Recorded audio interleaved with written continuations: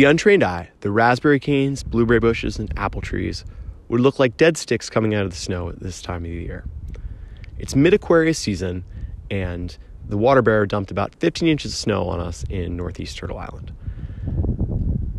While the snow can be incredibly frustrating, it is also an opportunity to dream and imagine, think, and plan by providing a blank canvas over obstacles that were once so apparent.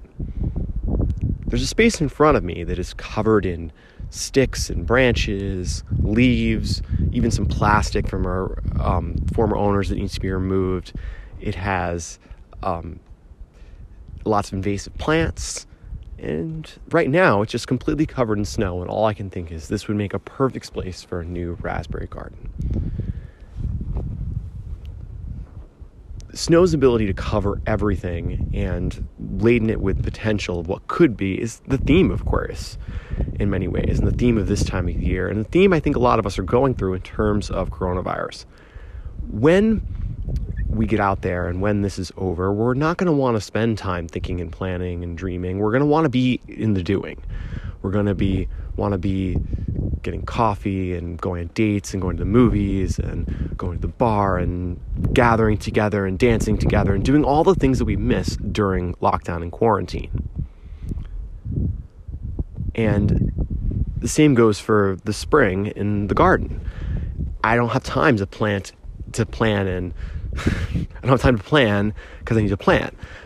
I need to focus all my energy on transplanting and putting in seeds and clearing out areas to grow and getting the soil ready and getting a head start on the weeds, because if you get a head start of them on the spring, they will not take over, right? Like around here, we have a lot of invasive weeds because the environment's healthy, that they'll grow really quickly, garlic mustard and tricolor rose and strangling dog vine and different kinds of ivies. So all that, if you're able to take care of that early in spring, it's not a problem later on. The point is that in spring, in terms of the garden, in terms of planting, there's so much to do, and it's all about the doing. That really you have to. Now's the time to do the planning, right? Because now there's nothing to be done. There's nothing I can do now. Everything's frozen over. Even the compost heap I can't even get at this point. In the winter, we're in that fixed part of the season where it's just full on winter. Even in Capricorn, there was moments where we had warm days, and I could like a little cave along the mountain where I could take refuge and get out here and clean up a little area and move some of the sticks that I was talking about earlier. But anyway, now is the time to plan and think and dream and imagine, because the time to get out there is going to be coming soon. And while I think that winter is going to have one more real burst at us, from what I hear from the weather channel, that we're going to get like some crazy Arctic air coming through polar vortex in the next week or so. After that, spring will be here, and it always comes before you know it. And I think in terms of the end of coronavirus and the end of this lockdown, it's going to come before we know it too. It's going to come, and we're going to be surprised that it came so quickly. I think it'll feel jarring in a way, because we may have gotten used to this, and we won't have the time to plan, to think, to dream, to imagine that we've had during this time. We'll be wanting to be so much interacting and doing in the face to face. So I'm going to shift gears and talk about something else, which I originally wanted to talk about, but I'm sitting out here in the snow and talking about the snow and its way of covering everything and turning everything into this blank canvas of imagination really, really captivated me. But I wanted to talk about the magic of place and how you can build more magic into your garden and build affirmations into your garden that help you to make it a space that always brings you joy. The idea of spirituality being tied to place is nothing new. It's very ancient and was very widespread before literary traditions started to convert so many people through Bibles, Qurans, Torahs, and other scriptures. The Mongols were so successful in their invasions because they believed their god was from their homeland and was part of their homeland. And so that when they went to new places, they expected people to have different religions, and thus were able to create a level of religious tolerance throughout their empire that allowed them to be successful. Many indigenous people still have religions and faiths that are connected to the plants and animals and well springs of the ecosystems around them, and that sustain them. And many dandelions like myself who are disconnected from their direct lineage by place can still find a way to connect deeper into the spirits of that place and to see their wisdom. Here in the forest, the most powerful, wisest, oldest spirits are, of course, the trees. And science actually recently started to catch up with spiritualists in a lot of ways in terms of understanding how trees are not just, sticks that come out of the ground, but actually living beings that make decisions and have intelligence and communicate to one another and form alliances and rivalries and competitions. And the root structures are very similar structurally to the human brain and in function. So in a lot of ways, there's no reason to think that trees don't have thoughts and memories locked inside their root systems the same way that we have thoughts and memories locked inside the neurons in our brains. Only the difference is that our brains have a cap. So there's a limit to the amount of size, while a tree can just grow exponentially. So they can, in terms of the roots, they can keep extending their thoughts and their memories as far as they would like. And they can connect to other trees and tap into their memories and thoughts.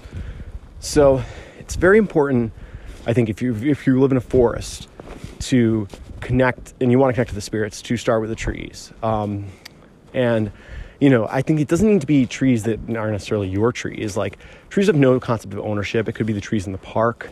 If you happen to live near where you grew up, and there's any trees that have been around since you were a kid, they remember you and they love you, and that's a great way to reconnect with nature and re-tap into some of that deep lost druid magic power the trees can have and wisdom they can have. They also, I found, can hold affirmations and ideas for us. So, for example, I'll have a thought sometimes, if I'm filled with happiness and joy in the garden, and I'll kind of think about it, and I'll put my hand up to the tree, and I'll sort of lock it into the tree. And every time I go back past the tree, that beautiful memory and that thought will come back to me. I have a specific spot between two trees whenever I walk through, I always say to myself, no matter what mood you're in, you're going to feel better and more amazing when you walk through this set of trees. And it's this affirmation there. And I imagine there's a little doorway. And it works. And, if I'm in a good mood, I'm in a better mood. If I'm ever in a bad mood, I trudge Logan out here and we walk through it and I feel better. And, it's not that woo. It's very connected to, hypnotizing yourself and using affirmations on yourself to make yourself feel good. And these are strategies we can that many people use in the mindfulness world. And so imagine just kind of connecting that with your landscape and bringing, whatever mindfulness practices you have, and whatever spirituality you have, and embedding it into the landscape, And I think too, there's also, if you go hiking or if you explore different areas, if you come across, there's certain spaces that I believe are essentially undeniably magical. And it's these places that you come across and you're just you have to stop and look. And every human who would come to those places would have that same reaction, right? So maybe it's you're walking in a field, and we have some spots like this where there's this giant rock, and it's coming out of nowhere and just sitting in the middle of the field, and you can't help but kind of marvel at that and think about, okay, people long ago probably would use this as a landmark and would say meet at the giant rock, or because it's so distinct and it stands out. And I feel those spaces are very important to kind of just acknowledge. And if you're trying to build a space, a magical space, that's what I would say is, it kind of makes it stand out to me, the magical space that I've tried to build. So the first one is this rock heart, which Connecticut's soil is filled with rocks. I love the story that the Pequots and Algonquins would tell about the giant from Sleeping Giant Mountain got angry one day and he started hurling rocks, and that's why the soil in Connecticut is so rocky. But it's actually not that much of a bad thing. It's a little extra work, but it keeps little minerals in the soil, and it gives you something to play with. So as I'm pulling out all these rocks, I'm building this big rock heart structure, and it's in that common shape of a heart that anyone would recognize. So so people come by 100 years from now, they would say, "Oh, that's a heart." And I think something about having, if you're trying to build a magical space and you're trying to build something that would be apparent to everyone. It's like undeniable if you can kind of make it so it's like, oh yeah, that somebody put that there on purpose to make it look beautiful. And that's what can make it something that's long standing. And so it's less, it shouldn't need to be explained. It should be something that's kind of to the eye that people would walk by and be like, oh wow, that's something. Like I have all these and someone did it, someone set it up on purpose, and that can have the magic, because I do believe that like a place holds the magic of everyone who's been there. It holds the memory of everyone who's ever been there, every person, every animal, every plant that's ever grown on it, and some of that essence is still kind of lingering on, and the history of that is etched into the stones and etched into the trees and etched into every single bit about the landscape. And so you start to notice things, and you start to learn things about the past of an area and start to reveal its secrets. For example, like I know back here there was a river at one point, and I think this area it like not too long ago, because there's like kind of an area where all these rocks are dissipated, but they couldn't have been too long ago. Because now the area has grown with these trees that are about 40, 50 years old. But most of the trees here, and if I look at the trees and you kind of judge their age, you can kind of tell like what the landscape looked like 50 years ago, what it looked like 100 years ago, and what trees are the oldest trees, because the oldest trees have the most magic and the most power. So I think there's something special too about finding the oldest tree in your neighborhood or in your space. I think that's something that just, it's like that's your Deku tree, that's your heart tree, that's the tree that is connecting all the other trees. And there's something just special about knowing what the largest tree is in your neighborhood. The one down the street from me is massive, and I'm pretty sure it is like some kind of oak. I'm still working on determining the different types of trees.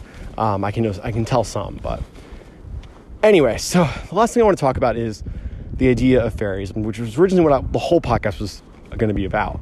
It was kind of play on words because, I'm gay. It's like a fairy food forest. It's like the dum-dum. But I want to talk about the idea of like fairies as taking up spaces that don't have anything growing in it, that you planned, like that are just let to grow wild. So I mentioned earlier some of the invasive plants we have grow around here. And, we have some wild flowers too. Like if you leave a little space that's just untouched, just let it grow. Like if grass grows there, whatever, that's kind of how you can let fairies bring their magic into your garden. And if that sounds too weird for you, you're looking for more of like a sciencey, like how is this good? By creating little spaces that have fresh, like lush ecosystems in between, you prevent a lot of diseases that might spread from one plant from, ricocheting through your whole farm. So if you have like just miles and miles and miles of cornfields, right? Like a disease comes, it's going to spread through all the cornfields. But if you have in between those cornfields, you have little breaks of farm area that's not being used, which is something that farmers do, but it's just more fun if you think about it, like fairies living in these little spots that are kind of the wild magic places in between. So it's like taking a scientific practice that is good for farming and kind of incorporating like the fun sort of mythology of fairies within it. And I think that that's something I've really worked in. And it's like I do think that there's something about asking nature for a little bit of permission before you plant there. And I think that sometimes it's like an energetic thing, like where like there'll just be places where like something is saying and sending an energy like, don't plant here, like leave this alone. Maybe someone was buried there hundreds of years ago. There's just some spots that give off that feeling to me, like, and I think that when you have those feelings, you should go for it.